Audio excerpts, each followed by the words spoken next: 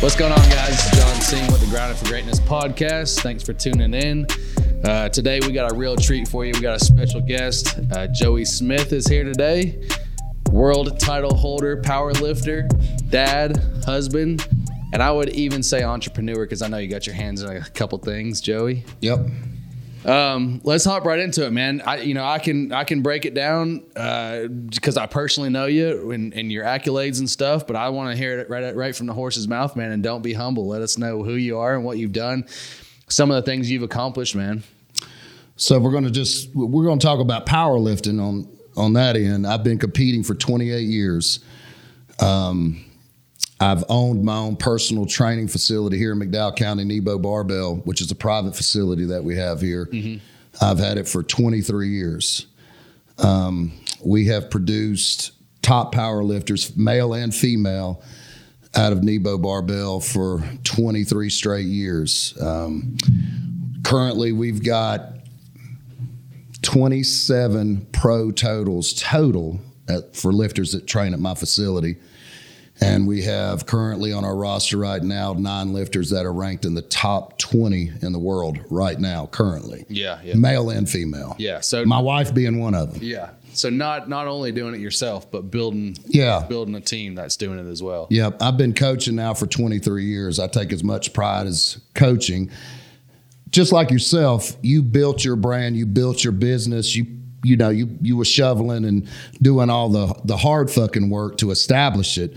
But now you want to teach people, I would assume, to be able to be as competent as you are because you're only as great as the crew that surrounds you. 100%. Grant Cardone always says you're only as good as a team. Yep. And I've got a great team. I've got several people that's moved to this area just to train at our facility who now have children in the schools in this community that work in the community, that have bought houses in the community just to train at our gym. And the reason it's such a big deal is because we are the only private powerlifting training facility in Western North Carolina. Oh, yeah. And been here for 23 years. Yep. Yeah, so very established for sure.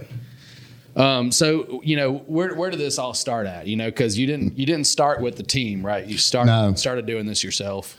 Well, it's a funny story, and I've told it several times, and it's as true as it gets. My dad started getting me into lifting weights when I was probably about 11 or 12. All right. But not for this reason. Unlike some of the kids nowadays, we had to work when we were growing up. That's right.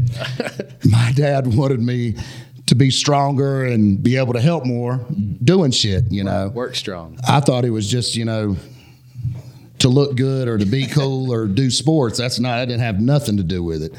Dad wanted me to work around the property and around the house with him. Mm-hmm. So he bought me some old Sears Roebuck concrete plastic plates to start with on the porch. I didn't know what I was doing, but I loved it. We've all had those. Yeah. They would break and crack, and I'd duct tape them back together. Right. And so I got started doing that, and then I started lifting weights in junior high, through sports and football and in high school. And I actually started training with some local guys that you probably know. Greg Conley, Boo Owensby, Mark Tate. I started training with them when I was probably about 16 years old. Okay. That was at the old Focus on Fitness years and years ago. And they were all established big-time lifter guys, not really powerlifting, but lifting-wise. Yeah. Did they compete? Mark and Greg both competed in bench-only, things like that. Greg more into bodybuilding.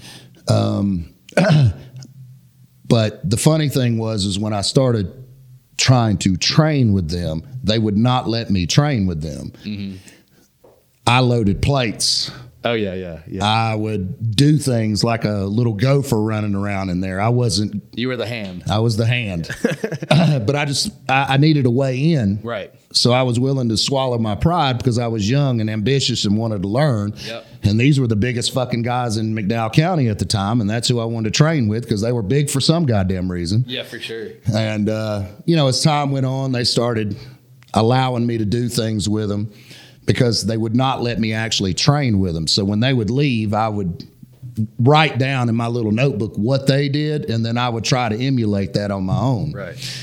So as time went on, a couple of years would go on, I actually was getting a little bit better at it, and they actually started letting me lift with them.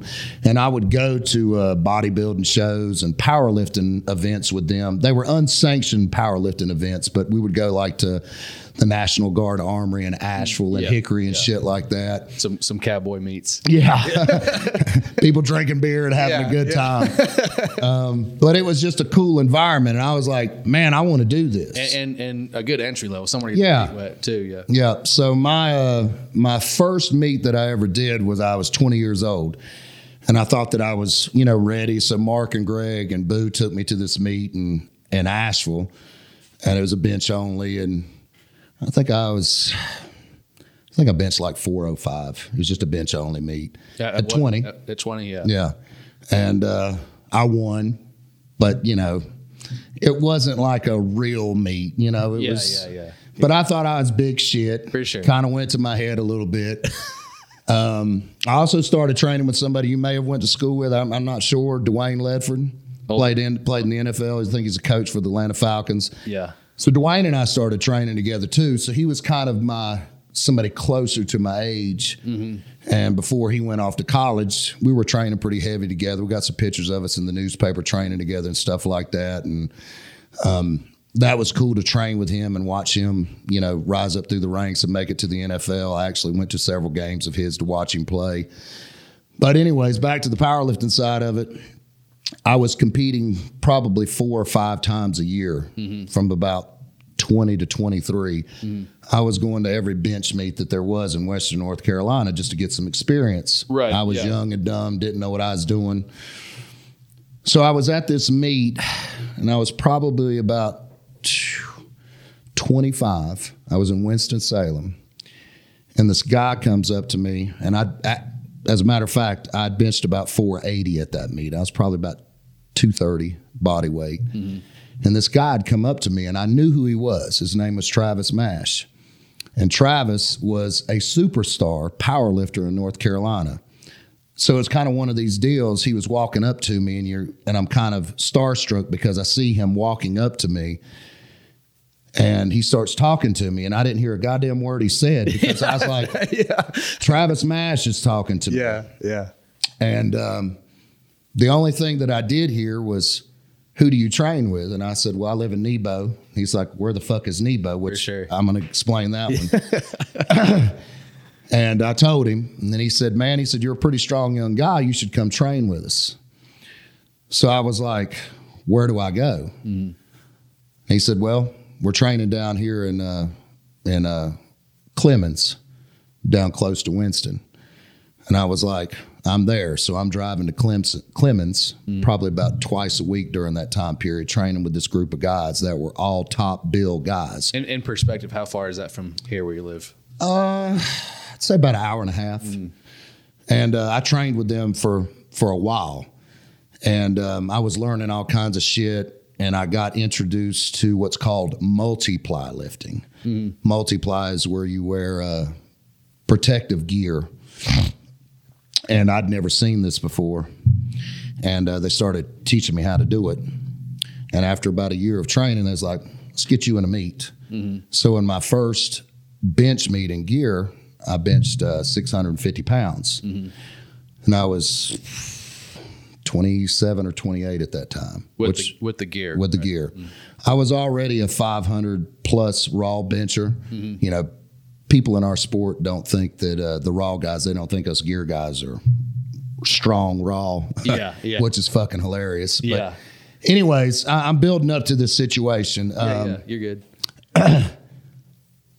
So the location where we were training at had changed and ended up going to Mount Airy, which is over 2-hour drive from here. It's a hike. I trained in Mount Airy for 3 years, 2 to 3 times a week, 2 hours one way, 2 hours back, 4 to 5 hour training sessions. Okay. So a lot of fucking time. Full day. 10-hour day. A lot of fucking time, but I was willing to make this sacrifice because I was training with top guys from Virginia, Kentucky, and North Carolina that were all sponsored big time lifters. So was that at 25, as you said? No, I was probably hitting 30 at this time. I was close to 30.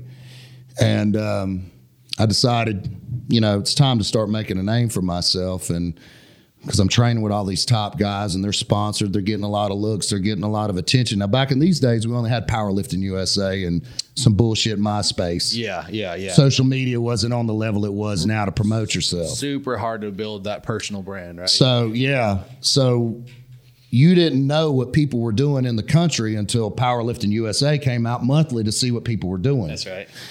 And so I went to my second meet, and at my second bench only meet in multiply, I benched 700 pounds. Now you got to understand that's still a big lift, but at 30 years old, I was nobody.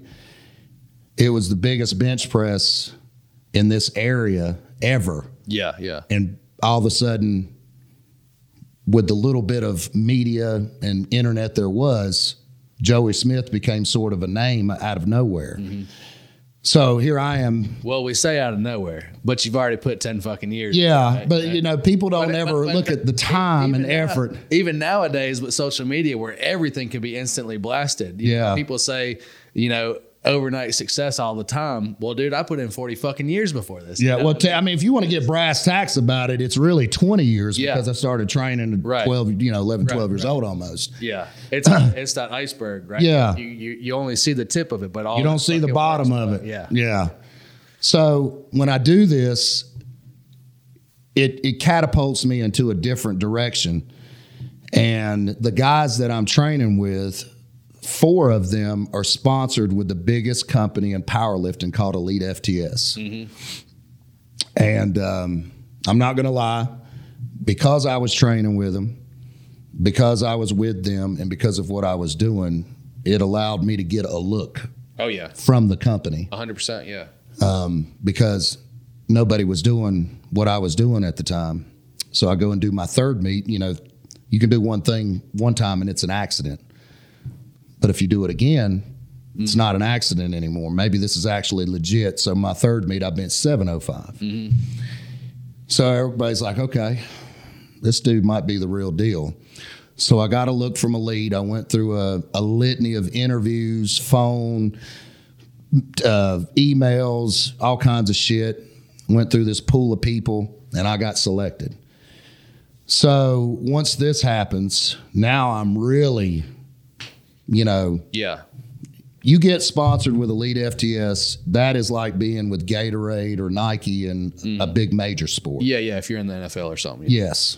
If you're not in our sport, you wouldn't know that. Like if you were a bass fisherman and sponsored by some fucking I don't even fishing pole company. I don't know who you know what I'm saying? Yeah. Perfect analogy. But Elite FTS, if anybody's, when people watch this, if they go to the website, it's a one-stop shop for everything to do with lifting, period. Apparel, equipment.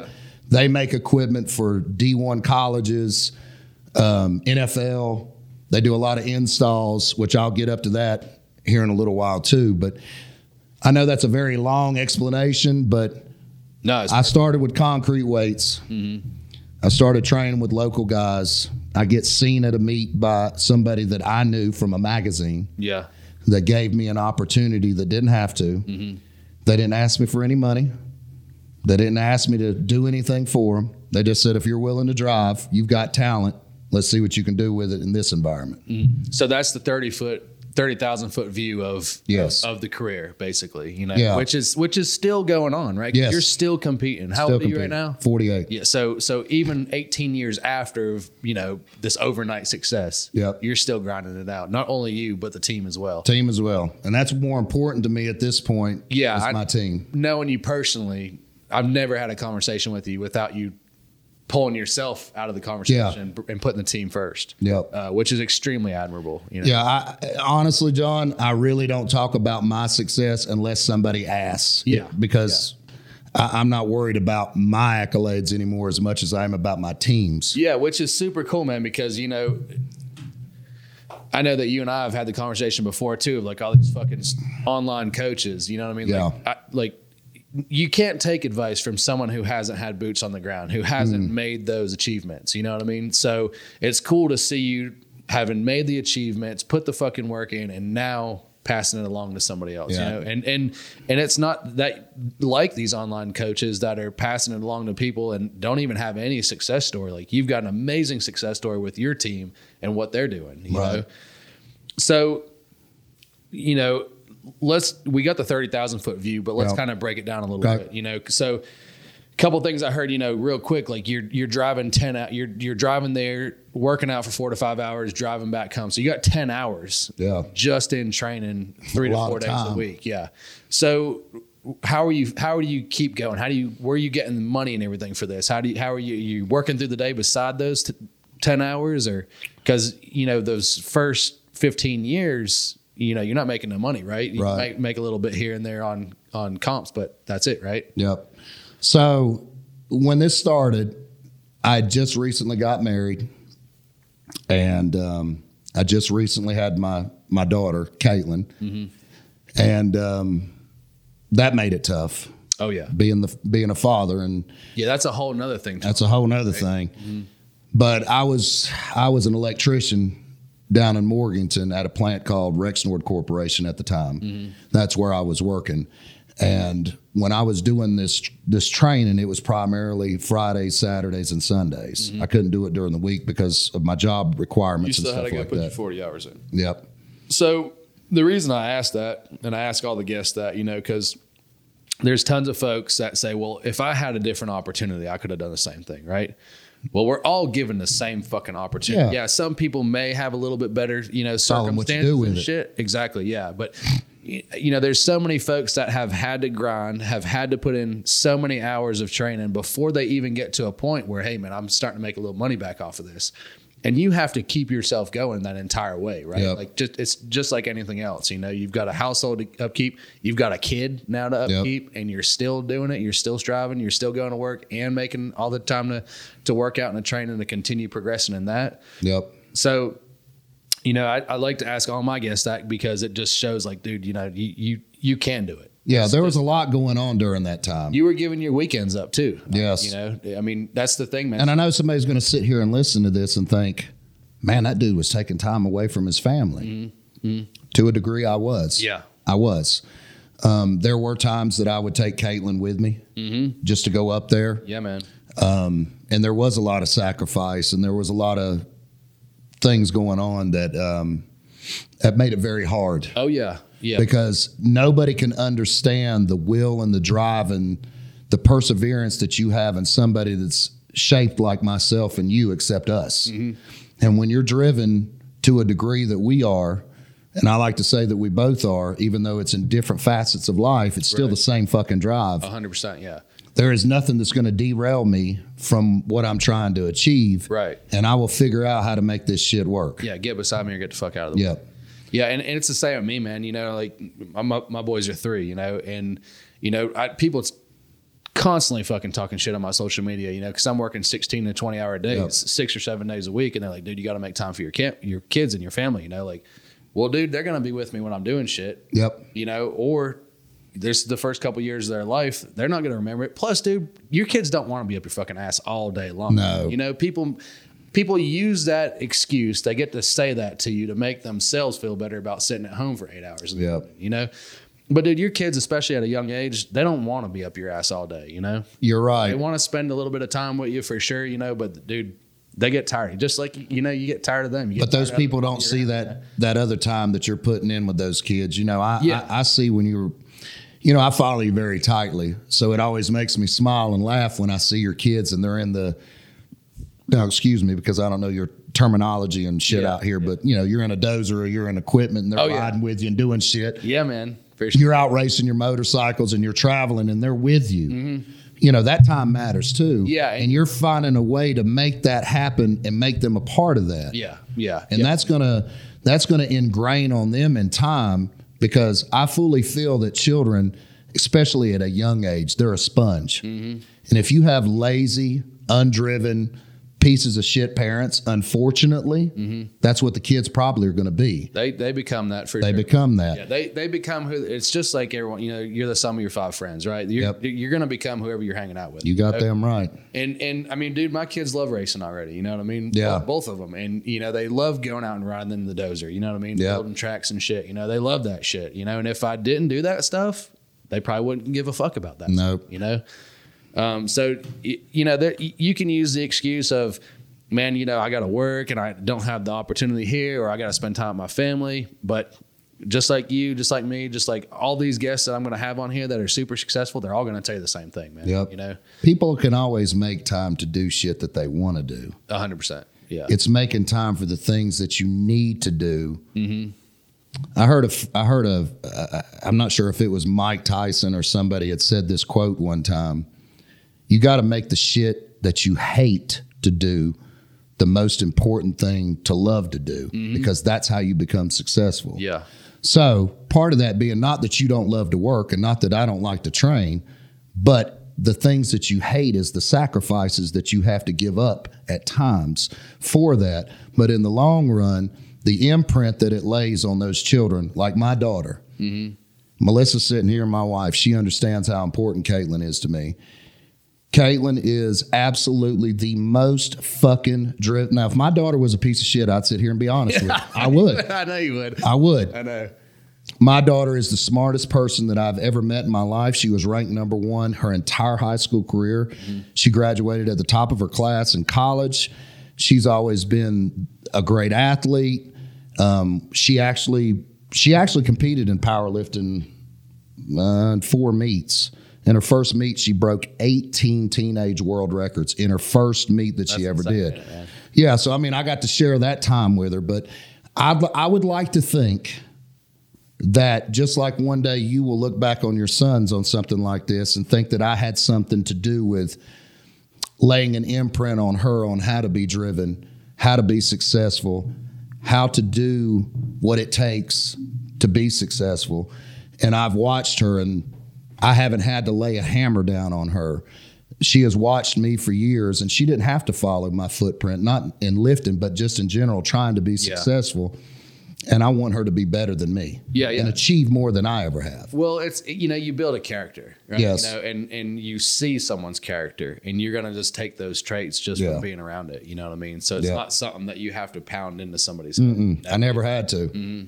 All throughout high school and junior high, Melissa will tell you, I never, ever, ever, ever had to ride Caitlin about anything. Yeah, and people, she just do it. People don't even realize it, but things that you're saying throughout the day, and they're overhearing them and stuff. That's almost like preaching directly to them. It is, and I think it's even in a better way, right? Because if you're preaching to me, I'm just going to check the fuck out and listen. Yep. You know what I'm saying? Actions speak more than words. Yeah, exactly. Yeah, they get to see it. Don't tell me, show me. Yeah. My daughter's been on the front page of our newspaper in this community for sports, academics, and now her current position of what she does. And I had nothing to do with any of that, putting her in there. Yeah. It was just recognition that she has for her achievements. So I'm very proud of her. Yeah, man, for sure. Yep. So it's definitely something to hang your hat on. Well, this career is, expanded over 30, 40 years now. So, there's got to be days that you wake up in the morning and you're like, fuck, man, I'm hurting. I know you just competed with a fucking broken arm. You know what I mean? Like, fucking insane, man. Yeah. So there's days that you don't want to get up and do this shit, I'm sure. What is it that keeps you driven to do that? Because you can't take days off, man. It's. Well, I'm going to be honest with you, John. That day hasn't happened. Yeah. I have never woke up and said, I don't want to do this right now, or I can't do this right now, or I want to take the day off. That hasn't happened to me. And when that happens, that's when I need to be done. Yeah. Because with what I do, if I have any feelings like that, I'm going to get hurt. I'm going to get killed. Oh yeah. I'm talking about in lifting, not in working in life. I'm talking about with what I do with lifting.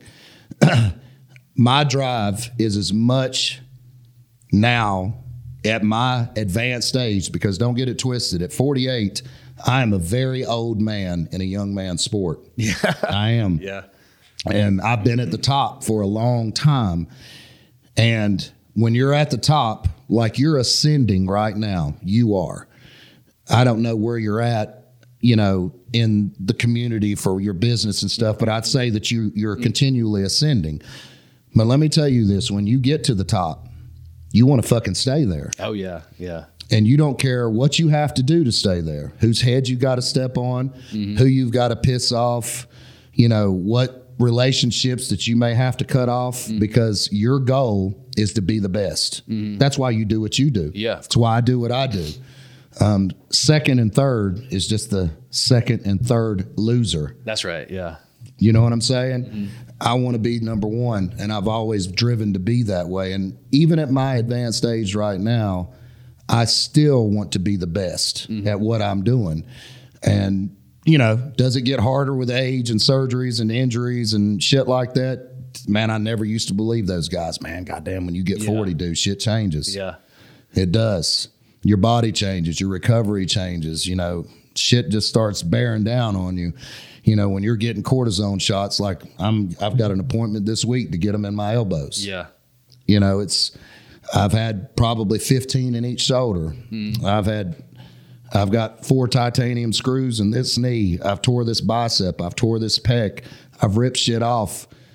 But the end goal is still the same. I got to get better. I got to get healed up. I've still got unfinished business to do. Yeah, that's you know, maybe we're fucking broken or geared differently. You know what I mean? Because just from race, I've finished races with broken bones. You know what I mean? Like, I don't know what it is, like what's fucked up in our head, but what keeps us pushing forward. Because you love it. You know? Yeah. You love it.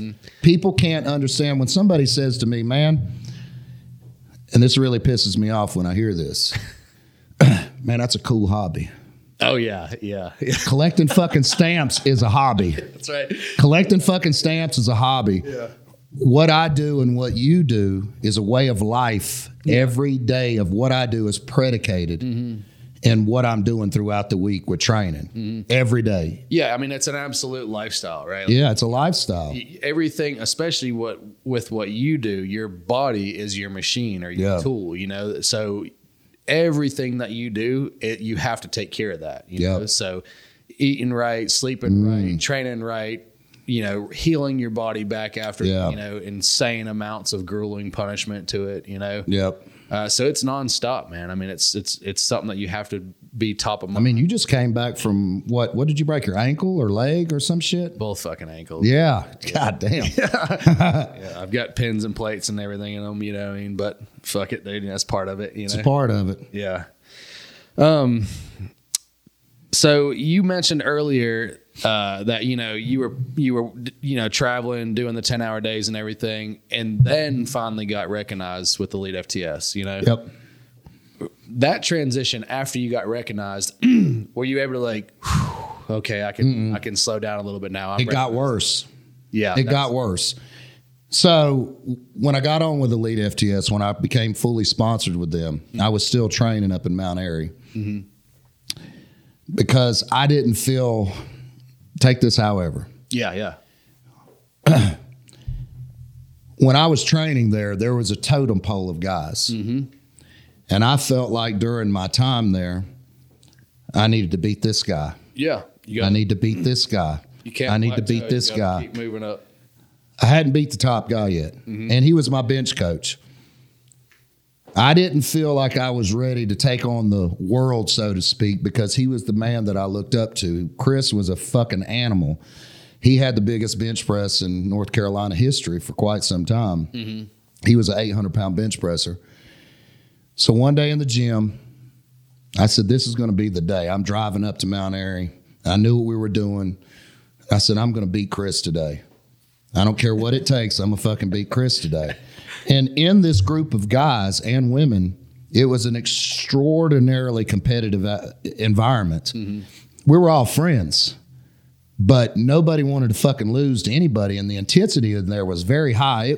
A lot of people wouldn't made it in that environment. Yeah. You know what I'm saying? Yeah. So long story short, I beat Chris that night, and I hope he watches this one day. For sure. We'll tag him in it. And when I did, I stood up from the bench, and I've got this video on YouTube. I said, this is my goddamn gym now. Yeah. This is my house. This is my house. I felt more vindicated taking him down even though it wasn't at a meet, it was in training, than getting that Elite FTS sponsorship because he was the pinnacle. Yeah. Yeah. And I did go on to beat his records, but what was that? Go ahead and share it with us. I benched over 800 several times, but when I benched 805 my first time, that's when I took him down because he was 800. But I will say this, I benched 805 at 260 pounds. He benched 800 at 350 pounds. Which is a huge difference. Yeah, it's a huge difference. And people can look this up on powerlifting.com. It's there to see the records. So, anything that I'm telling people, they can look it up and see it themselves. Now, to the guys who talk shit about gear and stuff, you also have a pretty ridiculous raw lift. Yes. Right? So when I got sponsored with Elite FTS, there was more, MySpace and forums that were existing at the time. There wasn't, Facebook and Instagram and all that shit. So forums, people could just talk shit all the time and be trolls. Oh, yeah, yeah. And you never would know who it was. And so there were several big powerlifting forums that were going on during that time that, who's this fucking redneck nobody that Elite sponsored? He don't deserve, And I'm not going to lie, I got pulled into it. Yeah. I did. Sometimes you get down a rabbit hole, I was young, and the internet's still this thing. It's not what it is now. Yeah. And people are just constantly talking shit about me. So my dumb ass gets on there and starts running my mouth to them, posting as myself. Right. Well, that opened me up to a ton of problems. So the owner of Elite FTS, Dave, he calls me up one day and he's like, Joey, he said, look, man, he said, you're the hottest head person that I have on this team. You have got to chill out and quit worrying about what these people are saying about you. Just go out there and do your thing. Yeah. You don't have to prove shit to nobody. You proved yourself to me. That's why you're with this company. Yeah. That helped. But I also felt like, well, the big guy's watching me. I need to chill the fuck out. Right. He understands who I am. And the thing was, because gear during that time was a big thing, and a lot of raw people fucking hated gear, and they still do. And, they're purists, and, these fucking gear guys, they can't squat, they can't bench, they can't deadlift. Well, you're doing the same motion. Yeah. The gear is just to protect yourself, yes. Right? So I messaged Dave one day and I said, look, man, I'm going to do something different. And he said, what's that? I said, I'm going to do my first full power raw meet. And he paused for a second. He said, why in the hell would you do that? You're one of the top benchers in the nation right now in multiply. Why would you do that? And looking at that from like a sponsor, they're probably thinking, shit, I don't want them to get hurt. Well, and then when you're with Elite FTS, the company that makes the gear is Metal. They're based out of Finland, and they're a big time multiply. So when you're with Elite, you wear Metal gear, and that's fucking it. Right. Okay. Right. So there was a lot of people that were, and Dave told me, he said, Joey, this is either going to be the best idea or the worst fucking thing for you, because if this doesn't go well, you're putting yourself out there. Yeah. You're putting yourself in a different genre that you've never competed in, and this could go horribly bad. And I said, well, how about this? I'm going to total a pro total in my first raw meet. He said, well, let's see it.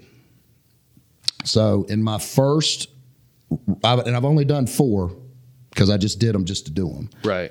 But in my first one, I squatted 700, benched 530, and pulled 615. I totaled 1860 or whatever the hell it was. Yeah. That was a pro total in my first meet. So I messaged him and said, this is what I done. And he said, good for you. You're going to piss even more people off. Sure, yeah. And I did, because these people that were hating on this old country redneck that should not be there proved himself once again in something else. In a completely different realm. I completely stepped out of my comfort zone to do this. It'd be like you doing something different with motocross of some kind. I'm sure there's different classes and shit like that that you don't do. Different CC motorcycles or whatever the fuck. Yep. And I was pretty confident about this, but I was worried too. I was like, I got to make this shit happen because there's going to be a lot of people watching. Right. So 3 months later, I said, you know what? I'm going to do this again because I don't want it to look like an accident. So by doing this, I went to the United States Nationals. I put myself on the biggest stage I could. Well, guess what? There's 15 people in my weight class, and they were all there to beat me. Yeah. Yeah, you had the target. I did. They wanted to prove that I didn't belong and I shouldn't be there. Yeah, you came to their house. Well, I fucking won. Yes. Yeah. Now, I only won by 5 pounds at the end of the meet. I squatted 750. I benched 510 and pulled 610 or some shit like that. Yeah, but a win's a win. A win's a win. And you're in their house doing their shit. Now, let me tell you something. I talked a much fucking shit at that meet. Oh, yeah. But at the end of the day, John, the cool thing was the guys that were there to beat me and put me in my place, they shook my hand and gave me respect that day and said, man, you're legit. Yeah, yeah. I mean, hell, what else can you do? You know, come kick my dick in my own house. Yeah. Like, and it was cool. It was actually one of my best wins. And then I went on to win the Nationals 7 years straight. So by saying that, I won the Nationals 7 years straight, and people can look this up. I won full power raw, full power multiply, bench only multiply, bench only raw. I've done it in 4 different ways in 7 years and won 7 years straight. Yeah, fucking incredible. Not only have you done it with the different facets, but for 7 fucking years. 7 years. So that's just a testament to, hey, I never let my foot off the fuel for 7 years. You know, during those years, John, I'm telling you, the hunger and desire that I had, I didn't have a team yet. I wasn't doing that yet. There was a lot of guys that are still training with me. We were training together. I needed spotters and help and shit like that. You were a team member. But I wasn't the coach. Yeah. We wasn't, I only gave a fuck about myself at that time because I wanted to win. And I was only focused on that. And it opened a lot of great doors for me, and it did. It put me in a classification that I look back on that I'm proud of what I did. But there was a lot of people along the way, just like with you, I'm sure, that helped me get to this point. It wasn't just all me. Yeah. I could give you a litany of individuals that helped me get there with training, advice. Somebody needed to tell me something I needed to hear. Yeah. Sometimes you need to be told something you don't want to hear that you need to hear. Yep. And a lot of people did that for me that was outside of this community that were big time in the sport that helped me. That was something I had wrote down earlier when you very first started with these guys here in Nebo, that you linked up with. What if you never made that connection? What if they never let you in? What if you never got with Elite? What if there wasn't this guy at the top that you had to be? So getting a mentor early on, is extremely important too, I think. Yes. Having that person to be around, you know what I mean? And watch what they're doing and learn from them, and having people that are going to push you. You know what I mean? That's extremely important, I think, on anyone who's grinding for greatness. I've learned a lot in life, and you probably have too. Sometimes the biggest or the strongest is not necessarily the best person to coach people. Yeah. A lot of those guys have a coach. No. I've always looked back at, we'll say Larry Bird or Isaiah Thomas or Magic Johnson, the best basketball players that ever played, but they were terrible fucking coaches in the NBA. Yeah, for sure. I didn't want to be that. So I was learning from some of the best coaches in the game on how to coach and how to teach people. And I established my own brand and my own training style throughout the years. I take a little bit of this and a little bit of that and a little bit of this. And I would actually, in the very beginning, and my guys hated me for it, they were my test dummies to try things and to see if the shit would work or not. Yeah. And, at this level, it's kind of a fucking science experience. It is. I mean, we've got it coined now. I mean, it's figured out now. It's proven. It's proven now. Yeah. Because we train a completely different way than a lot of other powerlifting gyms. We don't call it some cute name or have some fancy phrase for it. Yeah. And people have told me for years, I said, Joey, you need to do online training to teach people this. And I said, no, I'm a grassroots coach. I need to know when you and your wife are fighting. I need to know when you have a bad day at work, when you're sick.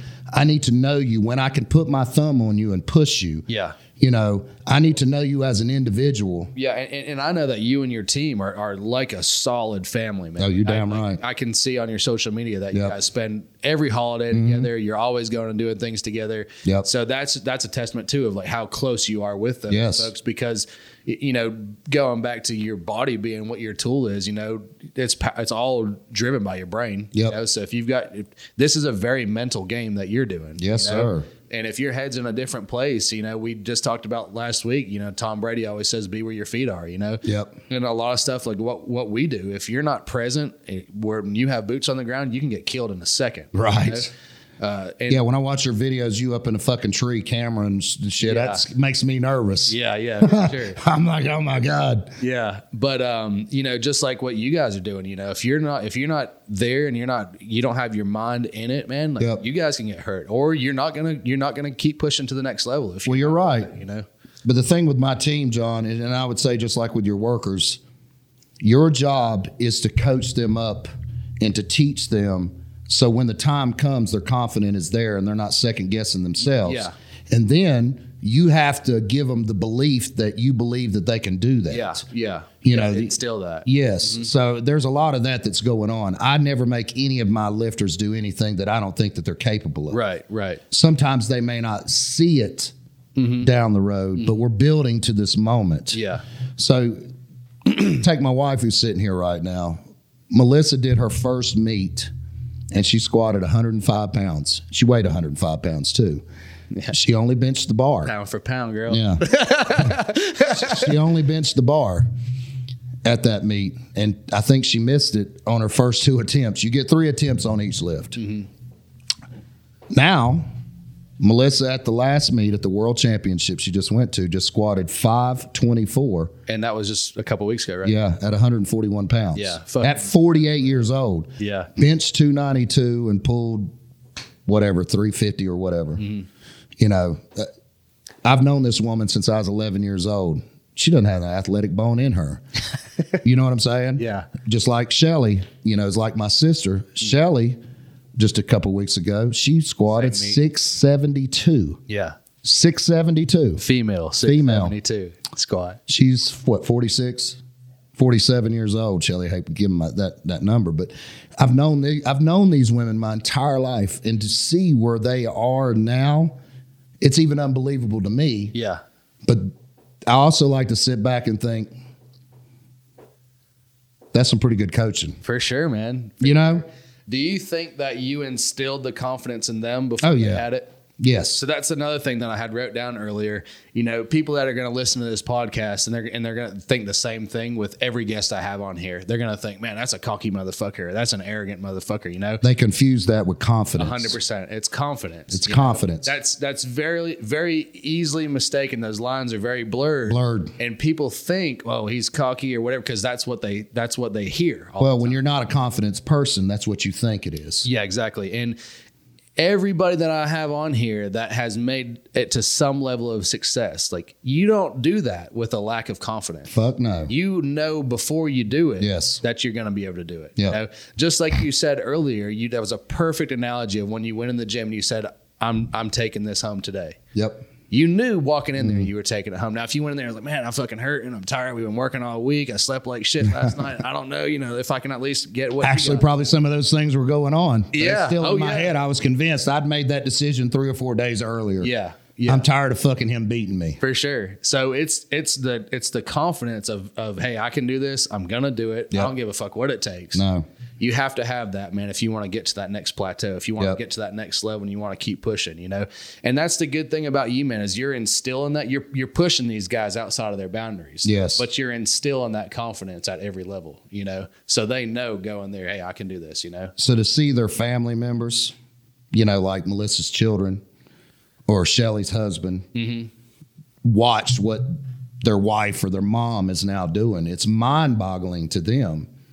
But they don't see all this work and this effort, just like you behind the scenes. You're out. I see your Snapchats. It's like 4:00 in the fucking morning, and you're on the interstate doing your thing. Yeah. And then 16 hours later, it's 2 a.m. and you're driving back. I understand what's going on. I may not be a part of what's going on, right. But you're doing the things that's making you become the best. Again, you are continually ascending to wherever you're trying to get. Yeah. And that's what it takes. Exactly. That was going to be my point is, people see what you let them see. Yeah. And dude, we don't have time to show them fucking everything, right? Like, no. If someone would have to follow me around with a camera all day, every day to see actually what it takes. That'd be a full-time job for him. He's got a full-time job. I'd hate to be that fucking person. He's got a hell. He didn't leave here till fucking 9 o'clock last night. I mean, he fucking grinds just as hard as we do, man. Right. And it's it's just to show like a fraction of what it takes. Yeah, and he's doing a fantastic job. I think all the shit that y'all are doing is great. Yeah, he kills it. And I couldn't build the brand. I couldn't show what I'm doing. Yeah. I couldn't continue progressing without having. Right. And again, it just goes back to, dude, you're only as good as your team. You get damn right. Nobody has made any greatness by themselves. No. No. You can go back in history and try to put your finger on someone, but when you find that person, you're going to see that there was something that pushed them. Right. Someone there pushing them. Yes. And again, it just goes back to you're the sum of your 5 friends. You're going to become who you're around, Yep. And you said earlier, there's some folks that you need that person that's going to tell you something that you needed to hear. And at first you may think, fuck us, dude, But you might have needed to hear that, man, and you might need to take a second, dude, and think about it. And, sometimes you need your feelings hurt. Yeah, absolutely, man. You need your ego put in check. And it sucks a little bit at first, but if you're smart and you hold yourself accountable, you'll think, that motherfucker was right. Yeah. Now, there's going to be people that talk shit no matter what, and you can't listen to what everybody says. But if they're doing more than you and they've tried to put your ego in check, you should probably listen to that motherfucker. Yeah. Well, most of those other people are always a fucking Monday morning quarterback. They're an expert 100%, on the couch. For sure. And I hate that motherfucker. You know what I mean? Yeah. Like, don't try to tell me a fucking thing if you ain't at least attempting to do it. Yeah. Everyone wants to give free advice, man. Next thing I had here, Joey, is how long do you see yourself doing this? Because you're still competing now, right? Yes. And you're going to continue to compete as long as you can, I think, Well, that's a hard answer to give because I know. That's why it's written down. My daughter's asked me that several times. Nobody in the gym has asked me that because I train just as hard now as I did when I was younger. You have to lead by example. Mm-hmm. How can I tell people or coach people or ask people to do something when I'm not doing it? I'm not leading by example. So I competed last year. I won the United States Nationals last year. I benched 810 at a meet. I missed the all-time world record of 860 on my third attempt by like 2 inches. But I was okay. It was all right. But you had also just come back from that injury. I just came back from my arm being broke. Yeah, I'd fell at my dad's house. It was piss pouring raining outside, and the basement was flooding, and we were trying to get the sump pump working, and I was running up and down steps, fell in the gravel about 10 feet down, and I laid there for about 30 minutes just crying. I'm not going to lie. I was in so much fucking pain. Yeah. But I didn't know what had happened. Right. Your adrenaline's pumping, and I had to get up, and we had to get this water done. But anyways, I'll talk about that briefly. I was training for this meet, and it was a full power meet, meaning I squat, I bench, I deadlift, but I'm in gear for this meet. Mm-hmm. And during the training cycle, I didn't bench at all because my arm was and I didn't get it looked at. You never had it checked out. Never had it checked out. I'm your typical male. Fuck it, it'll be all right. Yeah. It is what it is. But squat was going fine. Deadlift was going fine. We went to this meet. And I was 46 years old, so that's 2 years ago. Mm-hmm. I squatted 930 at that meet, and we got to the bench. And so in our sport, I like to call it playing chess. Yeah. Okay, instead of checkers. So I did what's called help me out, Melissa, a token bench. on my first lift. I only benched 135. And the reason I did that is because I knew my arm was fucked up. I didn't know what was wrong, but I needed to hold that squat. Yeah, yeah. So if I don't finish the meet, if I bomb out, that squat doesn't count. Yeah, you just had to get something on the board. I had to get something on the board. So I took a token lift, and everybody, there's a ton of fucking people. We're in Tennessee at a huge meet. We were actually at the Flex Lewis bodybuilding classic there. We have Flex Lewis. I actually got to meet him twice. He came and took pictures with our team. I've got pictures with him at that meet. But anyways, he actually watched me squat 930, which was fucking dope. Yeah, that is cool as shit for sure. So after the squat, I don't know what was going on with me. I was in a lot of pain before the token bench. And Melissa looks back on it and says I was having a panic attack, which I've never had a panic attack, but I was having a panic attack. And so we took the opening token bench. So then I said, let's take 600. And I couldn't lock it out. Yeah. Because my fucking arm was killing me. But that's the first time. My training cycles are 12 or 14 weeks long, but I didn't bench it all. And I couldn't lock it out. And I was just pissed, and I was, just aggravated and embarrassed, because I'm an 800-pound plus bencher. Right. Nobody at this meet, I didn't make any excuses going in. I didn't say nothing about it because I didn't want that going on. So all these guys at the meet are like, what the fuck is wrong with Joey? Why did he take 135 and how did he not lock out 600? So I'm back there in the back. Melissa's back there. My daughter's back there. My team's back there. I'm aggravated as fuck. I'm yelling at everybody. I said, what do you want to do? I said, well, let's just take it again. I got it. I barely got it, but I fucking got it. Went on to deadlift, and I actually I had a PR squat. You understand PR? Yeah. Personal record. Not a PR bench, but I had a PR deadlift. And I actually beat my best total by 5 pounds, right, at that meet. So I was happy. We got finished. I was in the emergency room the next day. Yeah. You knew then. Something was wrong. I was extraordinarily dehydrated. They gave me 2 bags right out the gate. I kept telling them about my arm. Is the dehydration because you were going to compete? Did you cut weight for? No, I didn't cut weight. It was my fault. It was something that I was neglecting, keeping myself properly hydrated, which is very, very important. Which what you're doing. And I didn't, and I blame myself. But we end up in the emergency room. So we go get an x-ray, and then we go get a scan and all this shit. And they're like, I didn't mention anything about me competing because I hate talking about that shit. Right, yeah. And they're like, Mr. Smith, your arm is fractured. The bone is fractured from here all the way down to your wrist. Basically from your elbow to your wrist. Yes, completely fractured. Not this way, down it. Yeah. And I was like, well, that would be a good damn reason why my fucking arm's hurting. Yeah. And they said, well, what did you do? I said, well, I just competed this weekend. And they said, competed? And I said, it's a powerlifting meet. Of course, how much did you lift? Yeah. And then I told them. They said, the doctor looked at me and he said, you bench 600 pounds with this arm like this? I said, dude, if I'd have got that 600 on that second attempt, I would have took 700 for my third. And he said, if you would have, your arm would have shattered. Obliterated.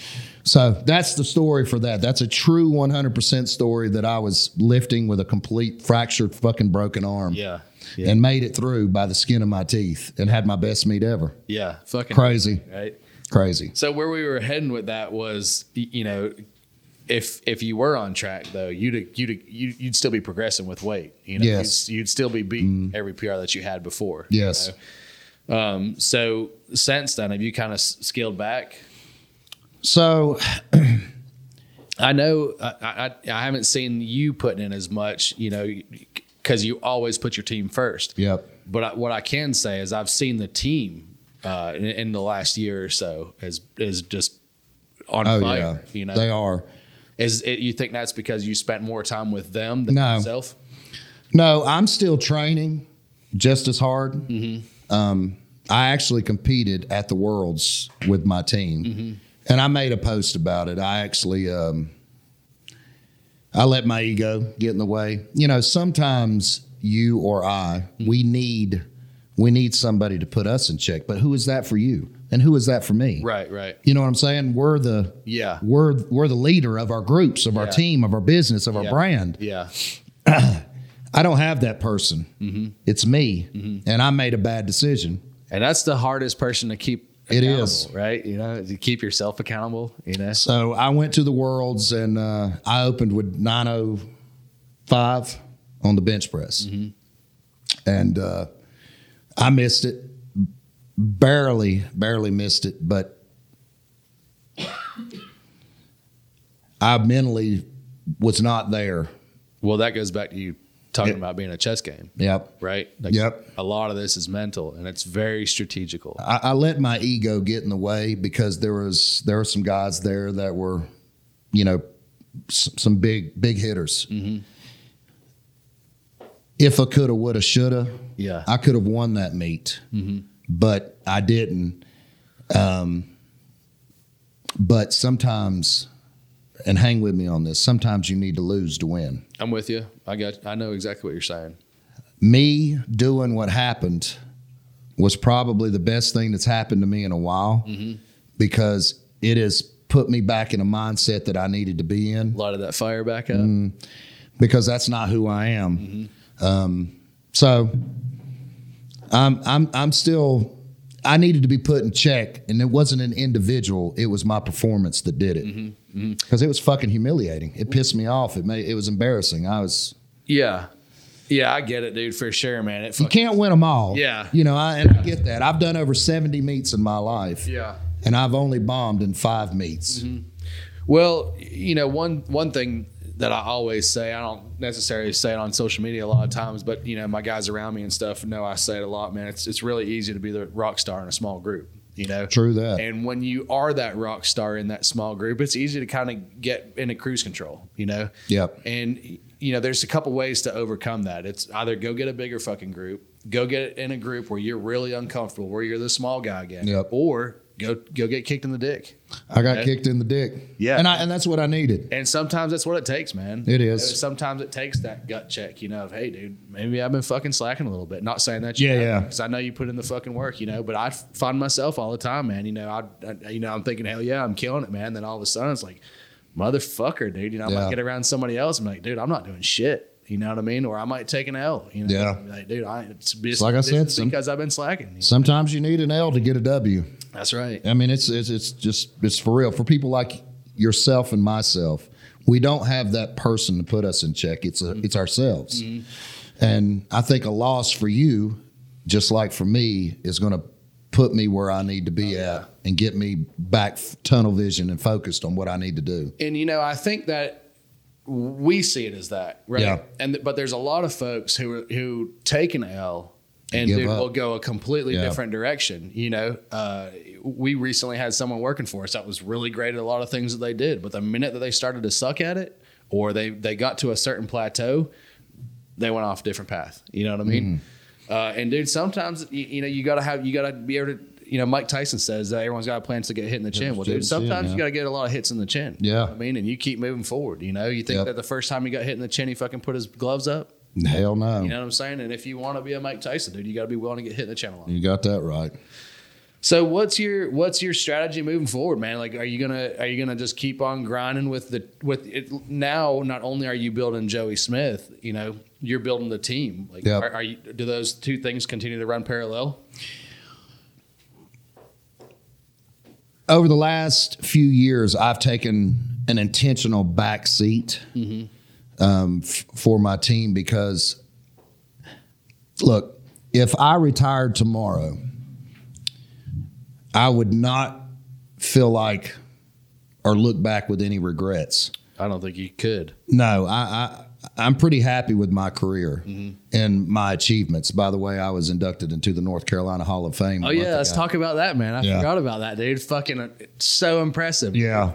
But I took a back seat intentionally because I want to put as much effort into them succeeding and them tasting what I have tasted. Continual success. And watching them progress. It's like sometimes there's those parents that try to live vicariously through their children of what they didn't achieve. Right. But it's the opposite for me. I have achieved it, but I'm still living vicariously through them because I take more enjoyment out of their success than mine now. Because I'm not saying that I've achieved enough. Or there are a couple of bucket list things that I would like to do. If I do, great. If I don't, it does not dictate who I am and what I've done. Right. But I really, really, really enjoy it. Now, my boys are going to get pissed about this, but that's okay. We are a female-dominated gym. Our girls carry our gym. They do not fuck around. And that's not to take anything away from the dudes, because you still got some very impressive there, but the girls are killing it. In this sport, just like with any sport, basketball, whatever, I've seen where the WNBA girls are, raising hell that they want to get paid somewhat, not the NBA, but right. They want to get paid, decent and better. In our sport, female power lifters have always gotten the short end of the stick. They don't get the notarized. They don't get respected. They don't get the same kind of trophies, the same kind of money, shit like that. And it's bothered me. I spoke about this deeply in other podcasts. And we're in a federation now that's here in North Carolina that really, really promotes the women. They get treated equally. And when we started going to this federation, I don't think that anybody in this federation had ever seen a group of women like ours come in and absolutely fucking dominate. Yeah, it's maybe one thing to show up with one, but we're 4 or 5 deep. And they're all winning. And 10 times out of 10 to this point, one of my women or multiple women have won Best Lifter Awards, championship belts. So at this past meet at the Worlds, we had 3 of our 4 girls win championship belts. Now, out of 30 women, Melissa, 30 women at this meet, and it's not like there was just 2 or 3. Out of 30 women, all 4 of my girls won their respective divisions. But we had 3 best overall championship belt winners. That's a big fucking deal. Our girls do not fuck around. They're very serious. They're extraordinarily competitive. If I could have a gym full of women, I would. They're very dedicated. We don't have a hen's nest in there to where, they're all... exactly. Don't get it twisted. They're competitive. But they're not stabbing each other in the back and talking shit and being bitches to one another. We just took in a new female here recently, and hopefully she'll integrate into the pack. And I already warned her. I said, look... you don't fuck around. These girls are serious. I mean, you're talking about all world and nationally ranked lifters right here. These are not just some buddies. At that level, you got to be careful with who you're bringing into the environment, And we're very selective about who we bring in. I mean, it's probably been 5 or 6 years since we brought a new guy into our gym. This shit's just not for everybody. Exactly. It's just not. And it takes a different sort of dedication. And we have an older gym. I would say 80% of our gym is over the age of 40. That just puts other things in perspective. These people have jobs, responsibility, children, families, sports, shit going on. How do they make time for that? Because they're fucking dedicated to their craft. And that's what it takes. They're able to manage these things and make this happen. 2 of our girls drive from, one of our girls drives an hour and 20 minutes one way, and she's been training with us for 4 years. That's incredible, isn't it, man? Another one of our females drive an hour, and she's been with us 7 years. So are you looking to take on more folks that would be willing to come and train with you? I am. I'm always looking. But with what we have and what this is, people like that. They like that public gym. They like those mirrors. Right. But not someone who's wanting to set a world record, right? And no, I mean... To set a world... I get what you're... I know exactly what... They're look, I don't give... It's all about vanity, we don't have mirrors in our gym, for one thing. But I don't give a damn. Like this new girl, she's never competed that we have right now. She is green as green can be. But I would rather have an individual like that doesn't have bad habits. Right. That's been coached shitty. Yep. That's set in their own ways. So when they come to us, that's all they know now. I think that's what any coach or boss man wants, right? Like, they don't want someone who's, maybe has 30 years experience, but the wrong experience. Yeah. I don't want a maid lifter in our gym. Yeah, yeah. And it won't work. Sometimes that's okay if they have an open mindset. You know what I mean? But a lot of folks, man, when they've been through it for a while, they're just kind of stuck in that mindset. And I've gotten this far on my own. I don't need this. Well, dude, you didn't come talk to me if you were content with where you were at. You know what I mean? I would love to have some young athletes, some new blood. But this day's generation that we have, they're just not built for it. Yeah. I'm just saying what it is. It is what it is. Yeah. No, I get it. I mean, you got to find that person that's already. Look, everybody in this town knows who we are, who I am, good or bad. Yeah. If you want to get fucking strong, you come train at our gym. Of course, for sure. If you want to go to the Y and be content with that type of situation, that's great. But if you want to be strong, if you want to compete, set world records, you come see me. We're the no fuck around group. Yeah. I would love to have some new blood, and you're not going to do that without the right coach. Like you're not going to even yourself. You had a coach, you had people to bring you several coaches. Yes, several influences. Yeah, and now you're helping folks get to that level. And you're not going to go do it by yourself. And let me give you another key to this: I don't charge for my training. Yeah. I do not charge anybody for my training. There's no membership to come there or nothing. No. You've told me that before. Yeah. No, the guys that I trained with that helped me along my path told me several times, because I was always asking, what do I owe? Who do I pay? Yeah. I always felt weird because, I felt like I owed something. Yeah. I said, Joey, if you ever make it, you give back like we're giving to you. Yeah. You pay your dues. Pay your dues. Bring somebody in. You shouldn't have to charge what we're giving you for free, and I never have. Right. That's why I won't do online coaching. Yeah. Because I think it's bullshit. These online coaches are giving the same goddamn template they're giving some guy in Idaho that they're giving you. Yeah, man, and you can't build someone to beat a world record online anyway, man. It doesn't fucking matter. Every bodybuilder, any of those physique guys, they have a coach that stands 10 feet from their face. They're with them every day. Yeah, exactly. Yeah. Yep. Yeah. You can't do that online, man. I don't give a fuck who you are or what your goal is. If you want to, be even at the top 50%, you got to have a So with that being said, you have the top powerlifting gym for 23 years in this community, in this side of Western North Carolina. You don't have to pay $1, and you see what we do year after year after year after year. Yeah. You would think that, man, you should have people knocking your door down. Absolutely. Blowing the fucking truck through the door. People in this area, almost half of my gym are from out of town or have moved here. For the gym. Yep. So I don't know what it is. I would love to have new blood. If someone were interested in, you can see they got the heart. They want to team up with you. They want to set world records. How do they get a hold of you? Well, I'm on Instagram, Nebo Barbell. I'm on Facebook as Joey Smith. Just shoot you a DM on one of those. Yeah, shoot me a DM on one of those. If you're serious, don't message me and ask me a bunch of. What's the question that everybody asks me, Melissa? How much does it cost? If that's your first goddamn question, I'm deleting it. You can't afford it. If that's your first question, you can't afford it, because it doesn't matter how much fucking money you got. I'm like, if that's all you're fucking concerned about, really? Yeah. You want to know how much this costs? Yeah. You can't buy your way to a World Cup. No.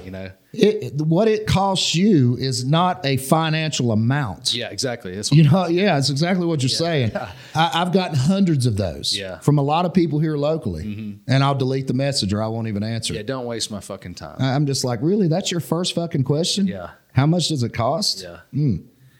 Yeah, I think there's probably people out there, man, that's going to listen to you. You know what I mean? And they're going to think, dude, I want to be Joey. I want to set that world record, and I want him to be better than Joey. Yeah, I know. I want him to be better than Joey. I know you do, but those people need to hear you. You know what I mean? And that's how you're going to attract it. You're not going to attract it, by just being around here. Like you said, everyone's traveling here that's setting these records and stuff. You've got to build that brand and get global. You know what I mean? People got to be able to hear about you, and then I think you will attract some folks who really have the heart that want it. Well, we're always looking. We're always paying attention. The door's always open, but you must realize when you come, you came to talk to me. I did not ask you to come. Mm-hmm. So you have to understand, and I preach this to people, this is not a democracy in here. Mm-hmm. It's a dictatorship. That's right. And if you don't like it, you can walk out that fucking door because I didn't ask you to come in the first place. That's exactly right, yeah.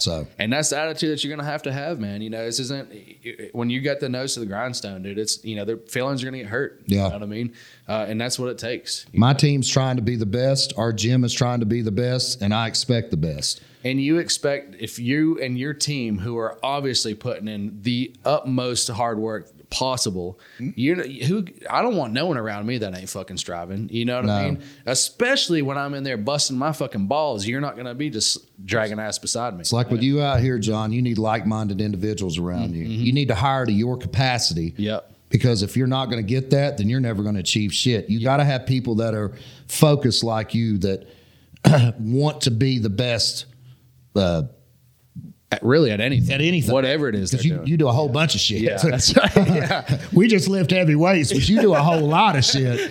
So, Yeah, and I mean, I know I've said it 4 fucking times already, dude, but you're only as good as the people you're around. You know what I mean? And, yes. And you can be amazing and bring a shit bag around you, dude, and it's going to pull you back. It's an anchor, And I think that's something that a lot of people struggle with, is not only do they recognize, like, new people of, hey, man, maybe I should or shouldn't have this person around me. But, dude, there's a lot of people that they've had in their entire life. Yep. That's still an anchor that they're still dragging with them, man. And, dude, It's one of the hardest things to do in life, man. But, dude, if you want to continue excelling, if you want to continue moving forward, dude, sometimes you got to cut them people off, Yep. So, and it's a motherfucker, man. It's a mental game, dude. But you can't drag an anchor forever. Misery loves company, bro. That's right. Misery loves company.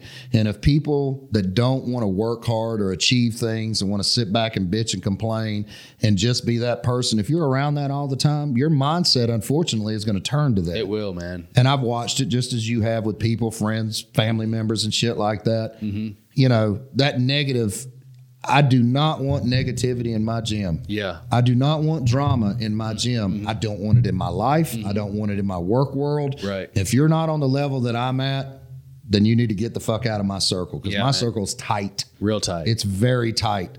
The people that are around me are centered mentally like I am. Mm-hmm. Maybe not as bad, but yeah. I have OCD like the worst fucking person on the planet. Yeah, for sure. So. But that's what it takes to be driven, man. So if folks want to go and find you on Instagram, it's Nebo Barbell, all one word. Nebo Barbell, with my ugly mug on it. That's right. And on Facebook, Joey Smith. Anywhere else they can find you at? I am on Snapchat, but that's your generation of shit where I don't really converse with people on it. I just use it as a forum to post videos and, of course, my business and stuff like that. But it's Nebo Barbell on Snapchat as well. Mm-hmm. We have a dedicated Nebo Barbell Facebook and Instagram page. Mm-hmm. So where we post all of our videos and shit about the gym and stuff like that. So, I mean, Nebo Barbell, there's only one of us in the whole world. That's right. So let me give you this real quick. When that guy said that I met back in Winston, he said, "Where the hell is Nebo?" Mm-hmm. They made so much fun of that for years that they made a T-shirt for me that they made me wear to meets. It's no shit. I still have it. It says, "Where the hell is Nebo?" And then it's got the state of North Carolina on the back. With a pin on it? A little pin on it. Says he's here. Well, dude, you might be putting it on the map, man. We can build this brand. Well, hell, you're a Nebo too, brother. That's right. Yeah, we're right here together, man. We're right here fucking together. Yeah, we're going to fucking do this thing together. Yeah. Put this little town on the map, man, And John, hell, you're in the goddamn New York Times, brother. I saw that shit on Facebook, and I was like, God damn. Yeah. What? Yeah. It just takes a little bit of hustle, man. And that's the thing that, I think that's why you and I have so many haters, man, is because there's so many folks who are in the same exact community, in the same room, given the same opportunity. And then when they see you do a little bit more with it, you know, they're like, can't stand it. Yeah, you know, but dude, we started in the same spot. You know what I'm saying? You know, at the bottom, you had a shovel in your hand and I had Sears Robot concrete. That's right. That's exactly right, man. Yep. Started at the bottom and we still got most of it, you know? Yep. Well, dude, we're gonna have to do a part 2, man, because there's a bunch of shit that I wanted to talk about that we ain't even broken into, man. Yep. You know, that you're because your career is so driven, everything else around you is so driven. You know, I want to talk about business and all this other shit. You know what I mean? Because you have a certain mindset that we've got to talk about today on what those accolades are. But you also have other elements of your life that is also pulled into. You know. Yep. Guys, thanks for tuning in. Appreciate y'all watching. Stay tuned for part 2 with Joey Smith.